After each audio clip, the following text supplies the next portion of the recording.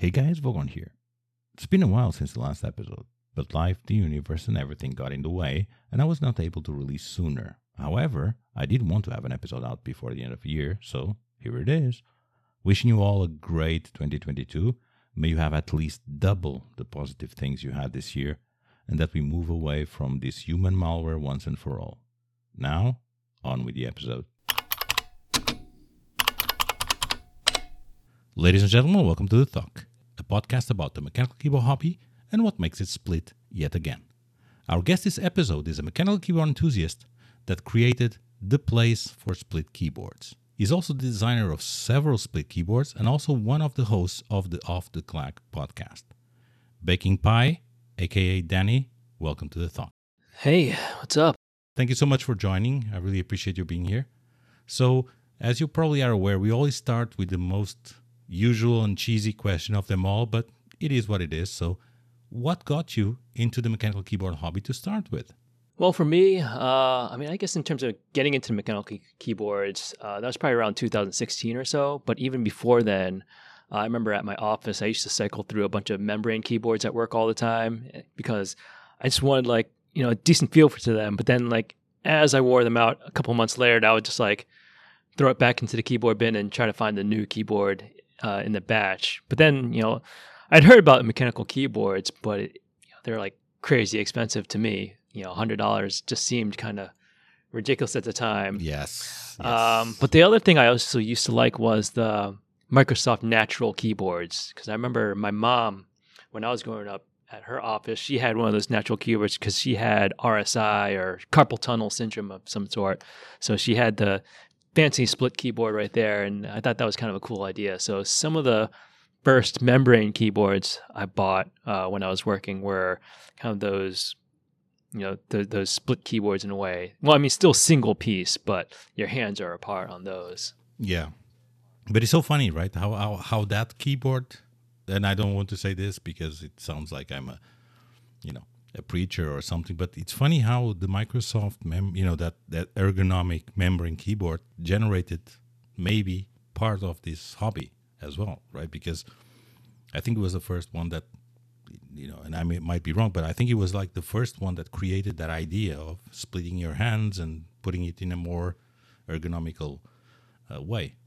Yeah, and then in terms of actually buying mechanical keyboards in the end, I remember starting at this new company, and then one of my coworkers there, he had just purchased the truly ergonomic keyboard. I think it's the TEK, something like 201 or something like that. And I remember it had MX Greens on that. And then at the end of the day, when he was out of the office, I would just kind of curiously start hitting keys on his keyboard just to see how it felt and see what the buzz was about.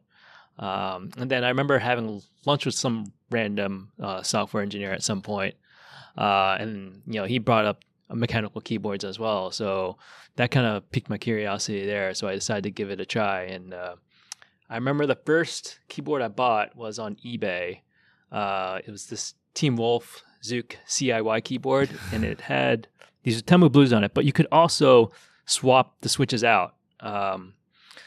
You could put it in anything you wanted. So already a hot swap, right? Yeah.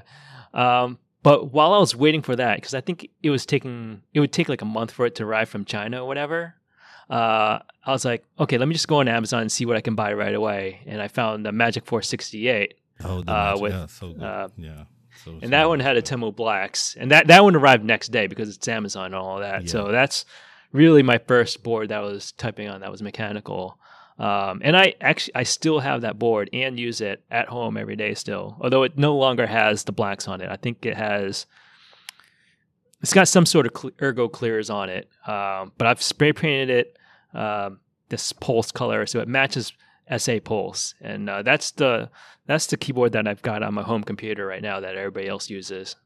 Funny. It's funny, man, because, it's such a great, Magic 468 is such a great layout, isn't it?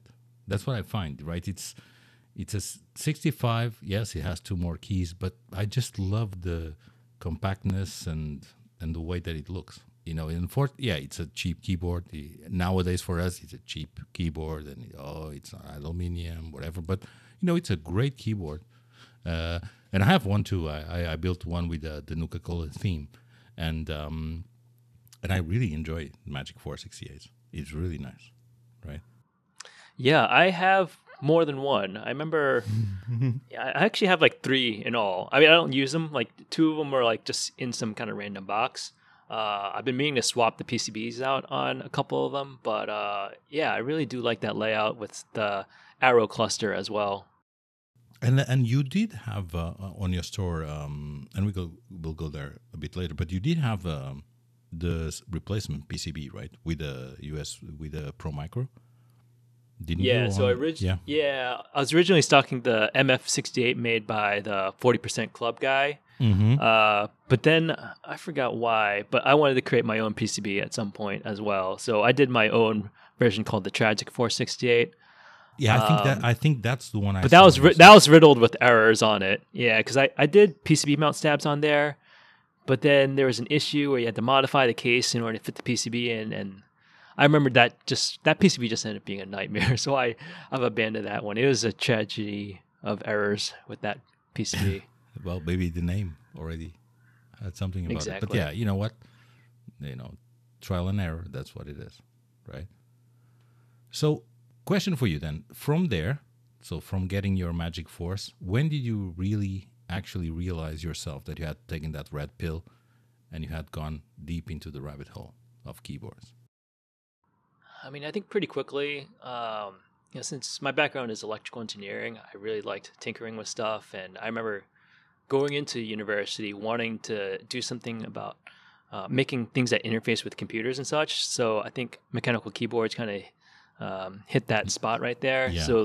Really the first thing I did after getting those first 2 keyboards, that Team Wolf and the MF68, was I built myself this custom 5x13 ortho board out of acrylic. Because I remember I saw this one Reddit post where some guy, he had the instructions for creating acrylic cases, and then he posted up his case design files for 5x13. And I thought that was a really interesting layout. So I went ahead, went to Pinocchio, ordered those acrylic files, and then so really my first custom keyboard was this hand-wired ortho board. So yeah, that's pretty deep. But again, like you said, coming back from your engineering background, obviously, you tend to like to try and do stuff with it. And again, with a project, it makes total sense. So you like ortho? You're an ortho fan? I do. So after that board, I remember around that time, Wupatut, he had come out with those Let's Split PCBs. Mm-hmm. So I remember the version 1 of that. I think he was selling them for like $6 a piece, or something like that. It's just bare PCBs, no Pro Micro, no kits or anything like that. So I remember ordering those, a set of PCBs, and then once I got those, they just sat on my desk for like 3-4 months. But then after that, I finally acquired all the parts for that and built it, and quickly that actually became my favorite board right there. Curious, very curious. So on that note, so then with all those boards, what are you currently typing on? What is your currently daily driver? So it's a mix between 3 or 4 boards. At home, mainly that Magic Force is used by the rest of my family. But next to that Magic Force, I've got a plank. Okay. I think it's a plank, but it has a JNOW PCB that somebody else has designed. Because I remember buying a bunch of those B-stock plank cases from Drop when they went on sale for $20. So I bought a number of those up. Had stainless steel plates made separately, and then had this JNOW PCB that my friend designed into that. So I have one at home that's got T1s in it, and then at my office I've got one that has, I want to say, Xilinx V2s in there. So I'll use that fairly often. And then just now, I built this FFT keyboard. So it's basically like a Let's Split. Mm-hmm. Well, it's kind of like a half Let's Split, half Nyquist, because it is a 5x6 split. but the difference is that the number at the top is separated from the rest of the keyboard with 0.25U gap. So because I don't usually like having separate numbers, but sometimes I Yeah. just want to type it with one hand. So it's kind of convenient to have it there sometimes. But if I have 5 rows on an ortho, that really confuses me a lot these days. Funny. Very curious. Very curious. So I guess the next question, which is, do you even small? We already maybe discussed a bit about it, but what is your favorite form factor? So yeah, basically, as you kind of figure it out, it is that 4x12 split. So having the let split layout, or I guess my take on it is the Levinson, which added LED support and all that. So either this split or non-split form factor, that's fine. So that is what I'm really into these days. But sometimes I will type on the Q-Frequency, that split 65. Such a I sexy started board. I started doing that maybe about 2 months ago. I decided to give it a try. Although the hard part was initially I couldn't type on it split. I had to have the two halves joined together. But then eventually I just talked myself into like, I got to learn how to type on this board split because, it's one of my best sellers. So I might as well learn how to type I on know it what you mean. myself. But it's funny because I mentioned this I think like several times on the podcast. But when you get a split, like when I got the Q-Frequency, and then you understand that your B is typed with your right hand, and it's actually on the left side.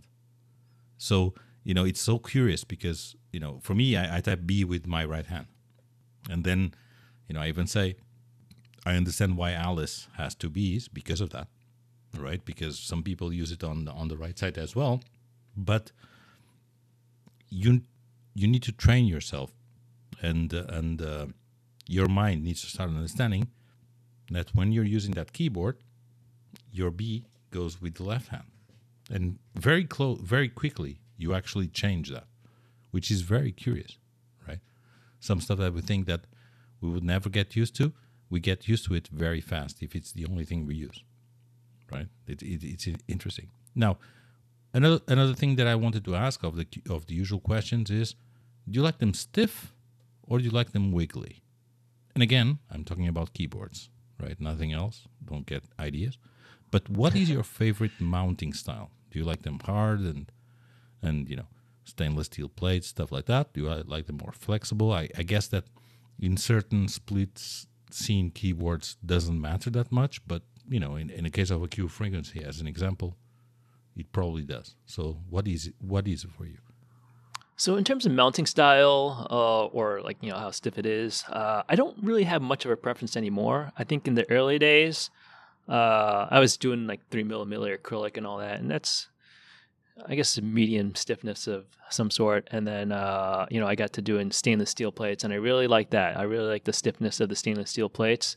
Yeah. But then obviously now I've got a lot of FR4 based builds, like this FFT I've built that's got FR4 plate. Although the plank builds I've got, they're stainless steel, but it doesn't really matter to me much anymore. I've also got a Satisfaction 75 at this one station around my office, and that's got the brass plate in there. So really, to me, it doesn't really matter to me. It doesn't, the feel of the plate and all that. I don't really care too much about it anymore. Yeah, it just adds character to a board, right? I think that's a funny thing to think about if you think about it that way, which is, I have your Q-Frequency, I have it with no PCB, no plate, right? Because the case I got for it didn't have a plate for it, and I actually enjoyed the feeling of just switches with PCB.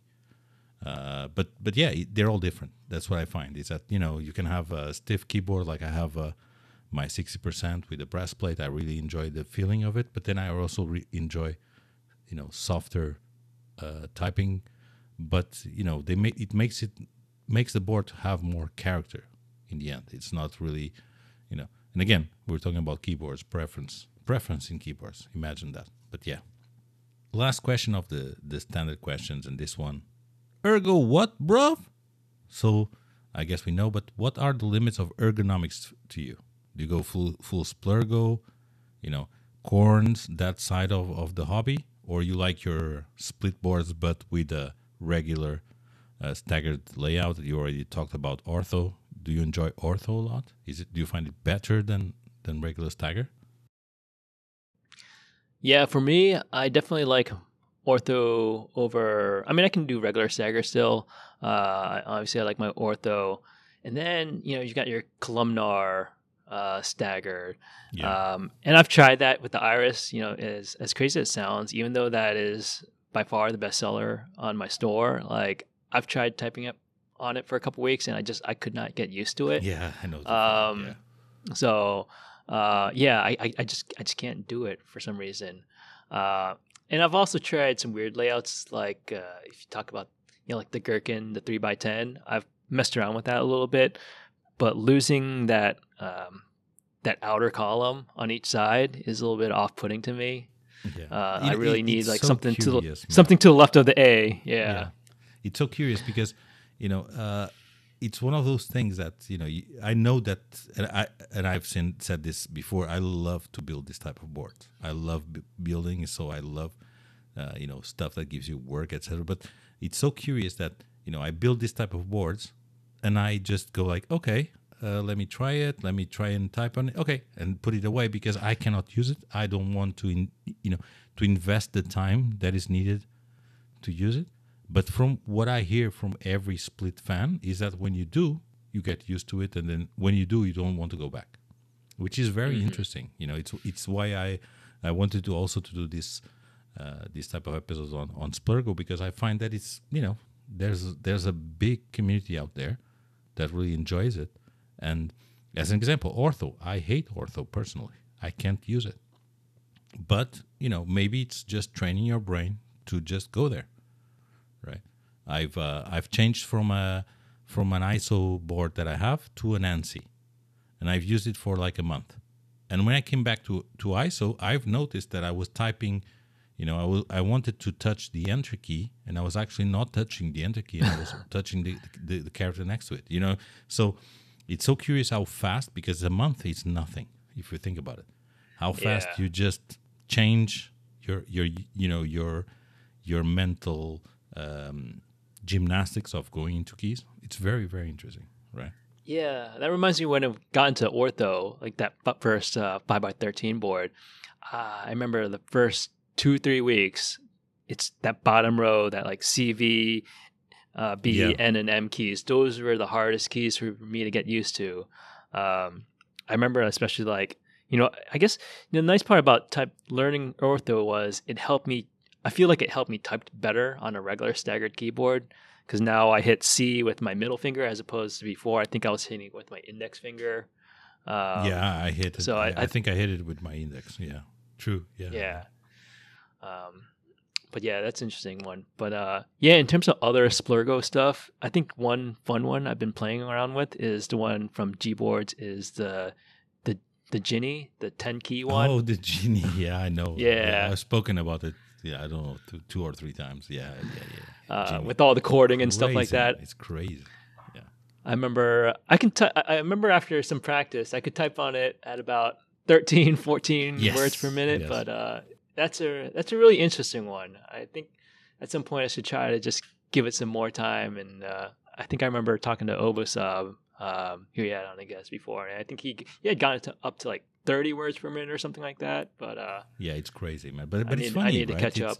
If you think about it, is that you start dedicating yourself, and all of a sudden you just start typing fast on that thing, which is chording. It's not even something that you are, technically used to, and it's very interesting. But apparently, I had Tom on the show last episode, and he mentioned that there's one of our UK members that types with one hand while driving a bike. I'm not sure if it's Ginny or one similar like that, but he's able to ride a bike and type SMS messages with that keyboard, which is crazy. But maybe that's what they're made for, something like that. Yeah, potentially. I mean, I've messed around with one-handed keyboarding before, like even before I got into mechanical keyboards. I remember it might have been like around 2010 or something like that. I remember finding some kind of auto hotkey script where if you held space down, it would mirror the keyboard. So like if you held space down, the F would become a J instead, and like an A would become a let's see, like the semicolon or something like that. Semicolon. Yeah, or L. Yeah, but yeah, the idea is like you could type one with one hand, either your left hand or right hand, and then you kind of have a layer by holding down the space key, or if you just tap it, you get regular space. And I remember messing around with that for a little while, and I was able to get to about like 35 words per minute on that one. So that's curious. That was an interesting experiment. Yeah, but it's another thing that I like to say is that words per minute depends. Some people are very into words per minute, and I find technically it's very funny. I find, maybe because I'm a Portuguese native, that if I go into Monkey Type or 10 Fast Fingers, and if I'm trying to type what's on the screen, I type slower than when I want to type an email or something like that, where it just comes off your head, right? Which is very curious as well. Mm-hmm. But maybe because, in the end, in my brain, although I think in English, but I'm always translating, right? It's not really something that is, native for you. So maybe because of that. Right. We need to go into the questions more dedicated to yourself, and we obviously need to start with the place for split keyboards. How that came about, and you need to tell me all about it. Yeah, so I remember, I think it was back in 2016 or so. I'd gotten into the hobby for maybe about 6 months or so at that point, because I remember starting like summer 2015 or so. And in terms of like my background, I've had somewhat of an entrepreneurial past. Even like going back to like childhood, I would just try to find things to sell. Sell stuff on eBay. Or I remember at some point in college, I was reselling international edition textbooks because textbooks in the U.S. are ridiculously expensive. Yeah. So I was doing that, and then I remember one of the things I was doing before Kibio was I just go to thrift stores all the time, find things like games or like board games or books to resell on Amazon and whatnot. So, what I really want to do was just I wanted to experiment with e-commerce and, see if there's something interesting I could sell. So my wife and I have been talking about it, and, we were both trying to come up with some kind of ideas of what to sell. So, I decided, okay, let me just play around. I think I set aside about $2,500 to set aside to start buying some inventory. And I remember when I opened up the store in May, I just had Gateron switches, some switch springs, and then those Cherry MX desk mats were popular at the time. The famous ones, yeah. Yeah, this was before the desk mat craze really happened. I guess the Cherry MX ones were the first. I think big so. craze. Yes, big. But then there was kind of a big lull in between that and the next wave. So that's how I got the store started. But then immediately, I was thinking to myself, well, I didn't want to be just a supplier of parts, of DIY parts. So that's why I wanted to go out and design my own board. And that was about the same time where the Mech Keys Discord had appeared. Mm-hmm. So, I was talking to people on there, just trying to, I was hanging out in the KB Design channel there with, a number of people. And the sense I got was something like a Let's Split with the fifth row was something people would be interested in. So that's what I got started on doing. So I've learned KiCad and basically modify. Well, I guess the initial thing I was trying to do was modify the Let's Split files that Wupatut had open sourced. Mm-hmm. But then I think I just ended up doing it from scratch and creating the Nyquist from there. Funny. So, did you think that it was feasible? So when you opened, right, and you already said you didn't want to be a vendor, but when you started, do you think that it would be something that you would be able to maintain all these years? As in, because if you think about it, then we being in the hobby, I speak to people and people look at you and go you're crazy, right? So if you think about starting a store for keyboards, also with a very, maybe not at the time, but then moving on to the split scene, right? But did you think that it would go and grow and be as it is today, or it was something that, let's try? Because again, especially at that time, it wasn't something that nowadays that you're used to having vendors and all that, because at the time you didn't have that much, right? Right. And, my mindset going into it was, I had tried a bunch of different things before, whether it be like stock trading, or I think the previous venture I had gone into was some affiliate marketing work. And really, I remember from the affiliate marketing work is this one guy I followed pretty closely, his blog and all, is, you just got to start small. Start something like sell like $100 a day or something like that. So I kind of came into the store setting my goals, relatively small, and you can kind of grow from there. It's like, okay, you can start selling like $100 a day or like X number of sales per month and all that. And it's just like, okay, just learn from it regardless. Whether it's a success or a failure, there's something to be taken from it in some way.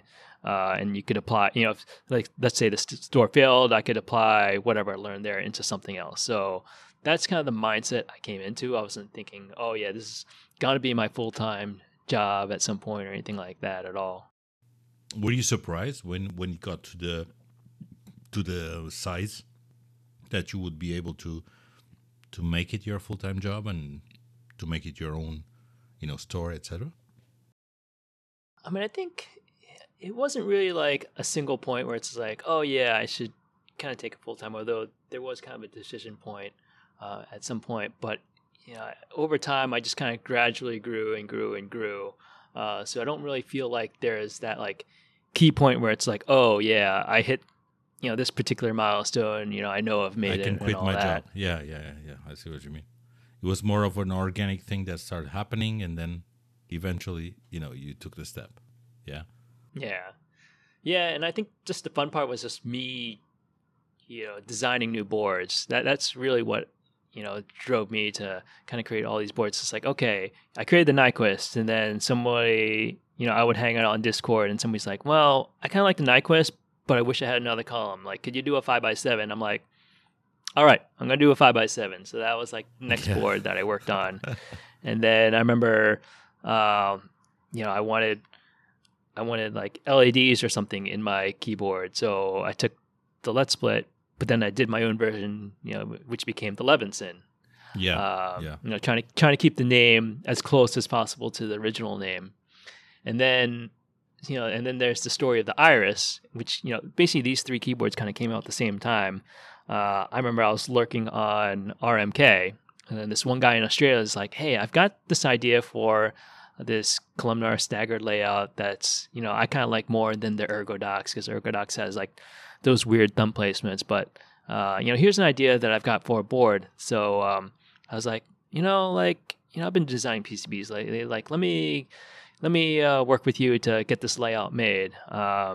So I think like over the weekend I crank out the PCB design, and then me and this other guy, his name is Lewis Ridden, and I've actually got a blog post on my website about it, and how we decided on the name and the layout and all that kind of stuff. But after I hashed out the PCB design over some weekend and designed an initial FR4 case, we just kind of ran with that. So that was like another board, that came to be. And then really it's just like any random board idea I had, I just started making. And that's kind of what drove me. It wasn't really like, oh yeah, I'm trying to drum up more sales for this particular product. It's just like, I really just wanted to make stuff that people would enjoy. And also, it would, obviously you being a, engineer background, it would also give you pleasure on being able to make all these things. And now that you're learning KiCad, etc., you want to get to that level as well, right? As long as you learn, you also want to challenge yourself and do more and more, right? Yeah, no, I mean, the idea is just like, learning how to do the thing that I went to college for, literally. Like, I wanted to build stuff that connected to computers, and Yeah. this is really what it was. That it satisfied my craving there, and I just kind of wanted to keep rolling with that. So I have to ask you something. So again, it could be me, and I'm again not on the. I am in the split scene, and I love the split people. But again, I'm not that familiar with a lot of story about it. But I get the impression that nowadays you have your passion for split keyboards with a normal staggered layout. Is that real, or do you still prefer the Nyquist, et cetera, than the KBO? The Q frequencies and the syncs. So I still prefer the ortho overall. I mean, Mm-hmm. I'll type on the Q frequency, not so much the sync, just because it's way too big for me. But yeah, I mean, I think it was really just that like first, Let's Split that kind of got me addicted to split keyboards. And I guess if we had talked earlier about the Microsoft Natural keyboard, and I Yeah. remember I remember having some kind of Logitech keyboard that had not really like an ergonomic layout, but like the keys is kind of like are curved out a little bit to Yeah. keep your hands apart better. So I think that's kind of really where my interest originated in having split keyboards. And then really like the Q-Frequency and all that other kind of stuff that stemmed just from talking to other people and what they're interested in terms of the mechanical keyboard design community. One of my friends that I really taught pretty closely with, he goes by Nibiria. I remember he was designing a split staggered. When I was doing my initial split ortho stuff, he did an Introstech for this one board called the Uruk. I don't know how to pronounce it properly, but it's URUK. But yeah, he designed that, and he sent me some protos and that. And I remember trying to fix one of his board at his house one time, but that kind of I knew there was kind of an interest in that kind of staggered split out there. And then there's also the Delta Split 75. I knew the creator for that, and we kind of joke around a bunch. So I knew, there was some sort of market there that people were interested in. So I decided to go down that route as well.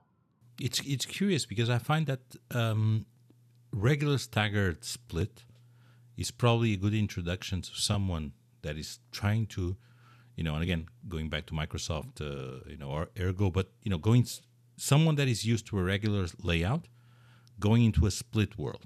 Because what I find is that if you present someone with a ortho split, that person will never get used to it. Because even if they touch type, they learn that, and that's how it is, right? So I think that having a split, staggered layout, a regular keyboard that you can actually split or join, it's something that actually works pretty well. Yeah, I think so too. It's a nice, gentle introduction to split keyboards. And, if you look at the, OEM marketplace out there, you've got Kinesis, they've got their own staggered split keyboard out there. I remember around the same time before the Q-Frequency came out, there's the Digma Rays. I remember that one guy who's like the former coach of League of Legends. He went out and designed a keyboard there. So there certainly is a market for even beforehand for these kind of split keyboards. So next question, you have brought us several, and we spoke about it before. Q-Frequency sync as the splits. The Q-Frequency has already 3 iterations. You're moving away from the through-hole soldering, which was what I got with the first Q-Frequency, and into a more integrated type of keyboards with all this, with all the ports, everything installed. While I personally, being a builder, prefer the other type of board, right? Do you feel that this move has increased the sales adoption of it? Do you think that, you had more sales when you moved the sync and the Q-Frequency to this type of boards where everything is integrated and people just need to solder switches? And I think that the newest version, are you thinking about doing a hot swap or not? Yeah, so speaking to the hot swap question, the Q-Frequency Rev 4, I literally just put the order in for production last week, and that has the Kill hot swap sockets on there already. Okay. And then if you kind of look at the progression of me moving to integrated components onto a PCB, initially I was doing all these Pro Micro based kits, and the reason for that was it was just a lot easier for me to iterate upon and get out there for people, as opposed to having to work a little bit more in depth with a manufacturer to do PCB assembly. Yeah. So that's why I went the Pro Micro route for a while, where I could I could just if I, like I said, if I had some random idea, I could just whip something up and release it out there, and it wouldn't cost me too much, and I would just have something out there for fun. Yeah. It's still I still sell some of these Pro Micro based designs out there, but I think in terms of what people wanted, they wanted something not involving the Pro Micro, and especially for something like the Q-Frequency or the Sync, where the stagger is row stagger. The Pro Micro had to go out sideways as opposed to vertically, and that was just a little bit awkward to me. So that's why that's one of the reasons why I wanted to convert to an integrated board. But it was really just demand. People really wanted something that's ready to go, and it looks a little bit better, I would say, than doing something with a Pro Micro or Elite C. Yeah. But do you find that there's more adoption now that you change it? Do you see sales going up, or? I think so. Yeah. Yeah. I think with the conversion over to those integrated boards, the sales have gone up. I think it's just a less intimidating build in some way. Yeah, I see. You don't have to deal with the Pro Micro. You just literally just stick your switches on and all that, and you don't have to do all the diodes and. Some level of DIY is nice, but if you could just throw your switches on, better. It's so funny, man, because I'm actually on the opposite side, right? It's so curious to see how, and I understand because, like I said before, when you start and soldering is daunting to you, and then you start getting used to it, and then you start going like, you know what, I want to push myself. No, I want to do this, and I want to do that, and I personally prefer the other side, right? The hard work side, because, like I said, nothing better than building a keyboard where you solder everything and all of a sudden it starts, right? There's no better feeling. Scariest thing ever? Yes, it is. When I did my first real all solder board was not the Gingham, but the other one, the Discipline, right? Yeah. And I remember you're soldering all of that following the manual, and that moment where you're going to plug the USB-C in and see if it works, that's a scary moment, but it's so gratifying when everything turns on and everything works. So good, right? But yeah, you could have the situation where nothing works and you just failed. But it's, for me, that's what I get out of it too. But I understand a lot of people that actually, enjoy, like you said, they want to get their board. They love the layout, and they just want to put switches in, and it works. Totally understandable too, right? But I'm a big advocate of everyone trying, try and solder, try and go that route. It's something that you're going to learn. It's something that will stay with you for life. Doesn't matter if you just use it for, a year. You will know how to solder, right? It's something else that you learn. So, and then again, the gratifying part of it, of looking at a board and saying, I built all of this. Without me doing it, nothing would work. So, it's very interesting. But yeah, so like we were saying, so Q-Frequency, I said 3 iterations, already in 4, correct?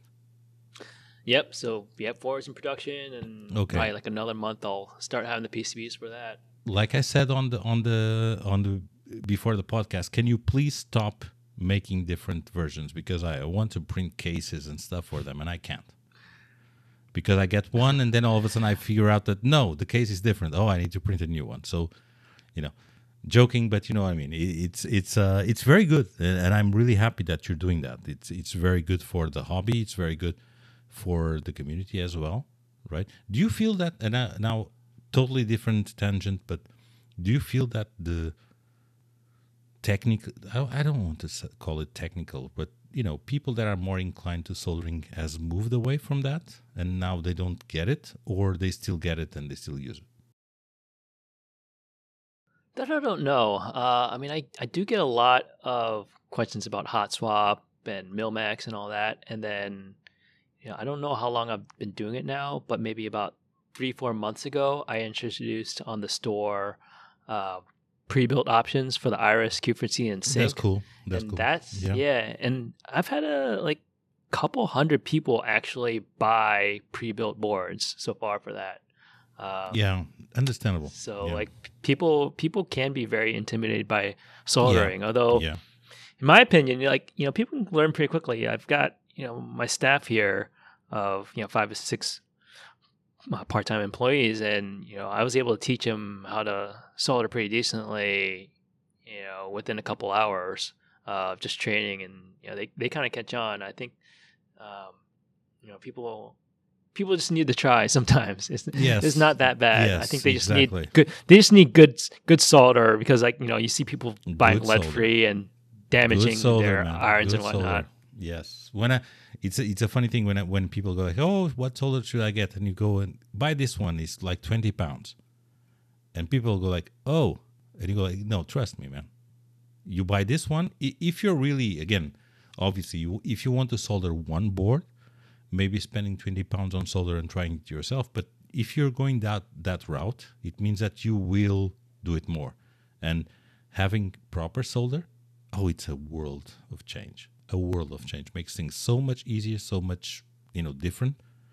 And I remember the first board that I built myself was with Amazon, lead-free solder, and it was a nightmare because it doesn't heat up properly and doesn't connect to the terminals properly, etc. And when I decided to get good solder and I used it, I went like, oh, this is a piece of cake now, right? Maybe you do need to go through that experience. Maybe you do need to start with, cheap solder so that you can appreciate when you get, not lead-free solder. Again, we're not against the planet and not against health, but let's be real, right? Lead-free solder sucks. That's how it is. Oh yeah. Because it needs lead. It's the nature of the thing. So yeah. So on that idea, did you ever thought of releasing one of the two, Q-Frequency or Sync, on a more premium version, like with an aluminum case and doing like a full-fledged group buy, stuff like that? Have you thought about it, or it's just something that you want to keep your idea on affordable boards with FR4, and then you provide like you said, you provide files so that people can print their own cases, etc. Or do you think of eventually going into an aluminum case for those ones and creating a premium? And I hate the word premium, but I mean, a better, again, better is also a bad word, but something more sturdier. Let's just call it like that. Yeah.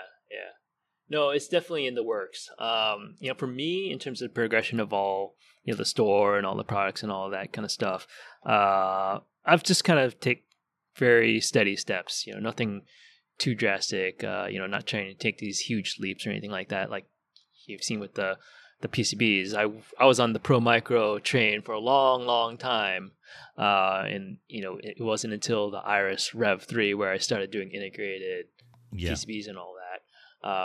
So really, the next one of my goals for this year is to have some kind of more productized version of my products, whether it be the BDN9 or Q-Frequency or Iris, Sync, like one of those boards. I definitely do want to have an aluminum case for that.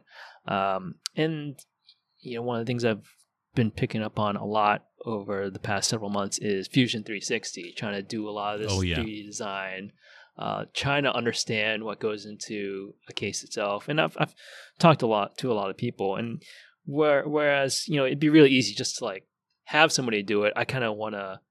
I'm a very hands-on person, and I want to be, I want to get my hands into it and know how to do things myself. So that's why, I've been working on it a little bit slowly, but definitely before the end of the year, I want to have something. Last question of the dedicated questions, but I need to touch on this because I do a podcast. If you're not familiar with it, you probably are, but you also do a podcast called Off the Clack. It's a very different type of podcast where you mostly talk about Elite Cs.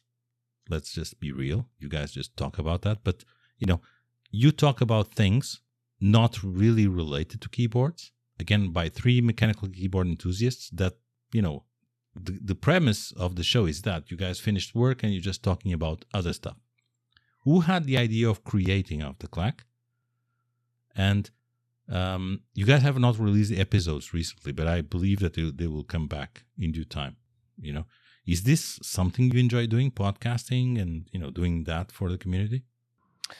Yeah, so in terms of the origins of the Off the Clack podcast, and then I guess just for some background for those you don't know, Off the Clack podcast, the host consists of me, and then there's Chris, that Canadian who designed the Elite C, and then there is Josh, the owner of Space Cat Design. So the way that came about was we were all guests separately on different podcasts before. And we enjoyed being on podcasts. And then I remember I was a guest on this one podcast called Board Culture by Woke Chill, or Wallet Burner as he goes by now. And I remember, after having the chat with him and recording the episode, I was thinking, it'd be fun to, roll our own podcast. So, I had worked with Chris and Josh before on something else. And, we used to joke around a lot. We used to have all these inside jokes and things like that. So I pitched the idea to them. It's like, hey, you guys interested in doing a podcast of some sort? And they're like, yeah, we just kind of love to talk in general. And I think the idea we had behind it was not necessarily talk about keyboards. It's just like three guys who love keyboards, just kind of hanging out, just shooting the shit, just, pretend like we're all together in some room, hanging out in the basement or whatever, talking about life or whatever, and, have keyboards in the background somewhere. So that was kind of the idea behind that. And then we tossed around a couple names and we settled on Off the Clack just in terms of it's, after we're done with work, after, we're done doing our keyboard stuff, we're just kind of goofing off and, bringing on some interesting guests on to just talk about whatever, not necessarily about keyboards. I think it was just, and the main idea is get to know the people behind it, more of the personality of the people rather than what they're doing in the keyboard scene itself. Yeah, that's exactly. Now I have to ask, for all the fans of the Off the Clack podcast as well, I am one, and I follow you guys, and I cannot wait for a new episode. But I have to ask: is Josh okay? How are things? And I don't want to know anything personal. Again, just a question: Josh, doing well? You guys are going to record something else? So we don't know. Yeah, I have not. So I guess for anybody who is a fan of the podcast, I think the last main episode we recorded was back in February of this year, and we kind of covered some of the ergomech drama there. But I think, in terms of the podcast, I guess I wouldn't say we're officially on hiatus or anything like that, because I know Chris and we still want to record things. But if you kind of go back to the last, our main discontinuity in terms of recording episodes was sometime last January.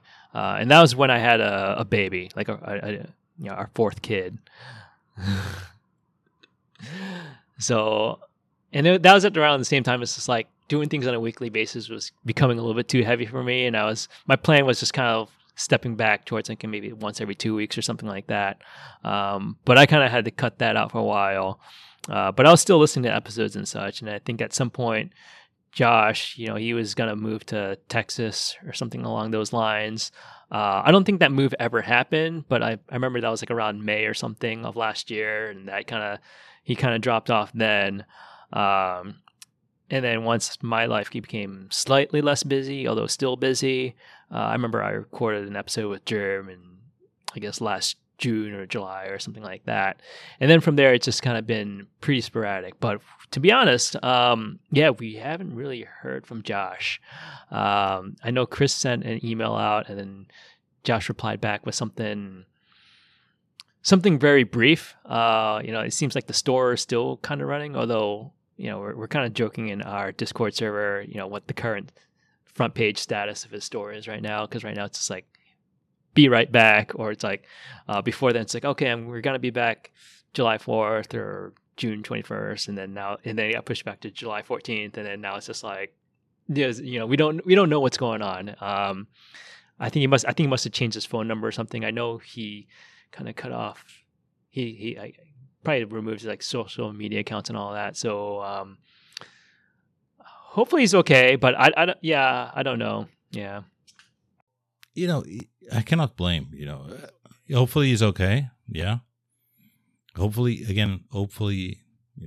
we wish Josh to be okay. But I can understand the thing of cutting down on social media, stuff like that. Some people go through that, and even sometimes I have issues on being able to record on time, getting guests, etc. Because again, it's not easy at the same time, and then your mental state sometimes just tells you, I don't want to do it. But what I if there is a message that I can give to you three is, what, guys, just keep on doing it. Right? It doesn't matter if it takes 3 months for an episode, but it's enjoyed, right? It's content that you guys produce. It's fun when you hear it. Although you guys only talk about LECs, but I understand Germans who sell LECs, so that's okay. I totally understand that. I guess it's probably also a running joke on the show, but yeah, but at the same time, it's like you said, it's really it's a nice podcast because of that. Obviously some people might have issues because it's, in terms of wording, sometimes it gets a bit more excessive, but at the same time, it's that we are joined by keyboards, but sometimes you like to hear about other stuff and talking about other stuff. It's also very interesting for me on that side, right? Some podcasts that I listen to, I don't listen to it just because of the theme. Yes, you can arrive to the podcast because of the theme, but then you get to like the people that do the podcast and understand the synergies between them and how things work. And you start enjoying the content because of the content and not really just because it's a keyboard podcast. Right? Yeah. So the other thing I wanted to highlight was, in terms of look at all the other keyboard content creators out there. I think, we're one of the few ones that actually focus on ergo stuff as well. So we kind of lend a voice to those people. We talk, the Germ and some of those other guys. And, Chris is an ergo fan as well. He's done various iterations of the Let's Split. So we're kind of like the freak show and, giving a voice to that freak show of keyboard users out there. True. Now, last questions of the podcast. First one, very deep. If you could change something today in the keyboard hobby, what would that be? I think in general, just a little bit less toxicity out there. As much as I enjoy listening to keyboard drama sometimes, people can kind of get a little bit too thick into it. And then there's also, one of the things I kind of don't like too much is if you go on RMK these days, it's just full of memes. Like, somebody can put up like some 5-minute meme, and it's like it gets like 5,000 upvotes. Where it's like somebody who worked hard and put 10 hours. Yeah, they don't get that much attention. I had the same situation, right? Which is, and again, I cannot say because I'm guilty of the same thing, taking pictures of keyboards or stuff like that and posting them on RMK. But it's funny because sometimes, I did some pictures which I personally think, and again, this is all down to the person, that I really find that are great pictures, didn't get that much traction. And then one day I decided to post a meme, and all of a sudden 2.5K votes. And you go like, yeah, it's a meme, and I'm just joking, right? But I get what you're meaning, which is it's the same thing. And again, me being guilty of it as well. And, I'm not saying that I'm the perfect guy and has never done it. Yes, I've done it several times. But I find that RMK at the moment is much more pictures of keyboards and memes. And, certain discussions and topics that are interesting, they're getting left behind. Right. Second last question, last one of them. So 2020 has been the year we all know. 2021, we thought we were getting rid of it. It's still 6 months in and we still have the human malware with us. But again, getting better slowly. What's next for Danny and Kibio? And again, yes, this is the part where you plug all this your stuff. You already mentioned an idea of bringing something aluminium into it. Anything else you would like to tell us? Yeah, other than, making the products fancier, productizing the board, making it match more of the more common boards you see out there that are non-split. The other thing I really want to do is just generate more content out there. Been working on, various YouTube videos to add to my channel. So right now I've just been doing these like 5-10 minute tutorial videos that very raw. So I'm just recording something real quick with my phone, doing like an overhead shot of me doing something where it's like soldering a board or assembling a case or something like that. But something like instructional for people. And then, I've been just building out a lot of documentation guides, things like that. One of the things I plan on working on is some sort of keyboard primer, just kind of, there's other sites out there, but there's other things that I would like to cover myself in terms of building a keyboard and parts like that. Basically giving back to community more in some way, because I think one of the things I like to do is just teach people new things. So I think having a good resource on things is out there would really help. And the part of that's also just driven by the kind of questions I get in my customer service queue. I'll see a lot of common questions, just on flashing or like, how do I program my board, or how do I use VIA and things like that. And whenever somebody asks a question like that, I find to be common, I jotted the note down for me to just keep on improving my documentation. But, just gives me ideas for what kind of things I want in terms of building out a guide for the rest of the community. It's very important, right? Because it's one of the things I find that we are also lacking is that. Especially if you want to start on the building process of it, right? Yes, most of the boards that you buy that need, component soldering, etc., would have a manual for it. But I think that, like you said, that those little videos, how do you do that? How do that? Even if they're crude, they're very helpful, because when you're starting out, it was what I was searching for. And one of the reasons at the beginning that I've got attached to, keyboard building streamers was more because of that. Knowing it's not because of the board they're building, but it's more to see how they do it, right? And I think that it's something that we miss is instructions, or at least, yes, there's tons of them out there, but they're spread out, and it's very hard to find certain information. At least that's my feeling about it. Right, Mr. Danny. Nothing else to say, but thank you so much for joining the episode. I really appreciate you joining. Yeah, thanks for having me on. It was a blast. No, it was a pleasure. Again, guys, you go and go into Kibio, keeb.io web store. Follow Danny, and Danny will share me his social medias, etc., that I'll put on the show notes. Go and listen, give a listen to Off the Clock podcast.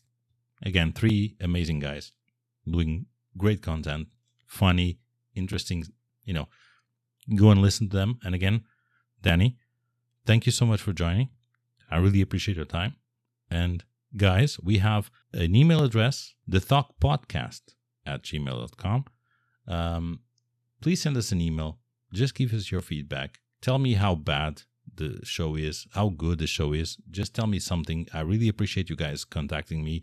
I had several people contacting me, which is really, really appreciated. And I guess I'll catch you on the next one. You guys have a good one.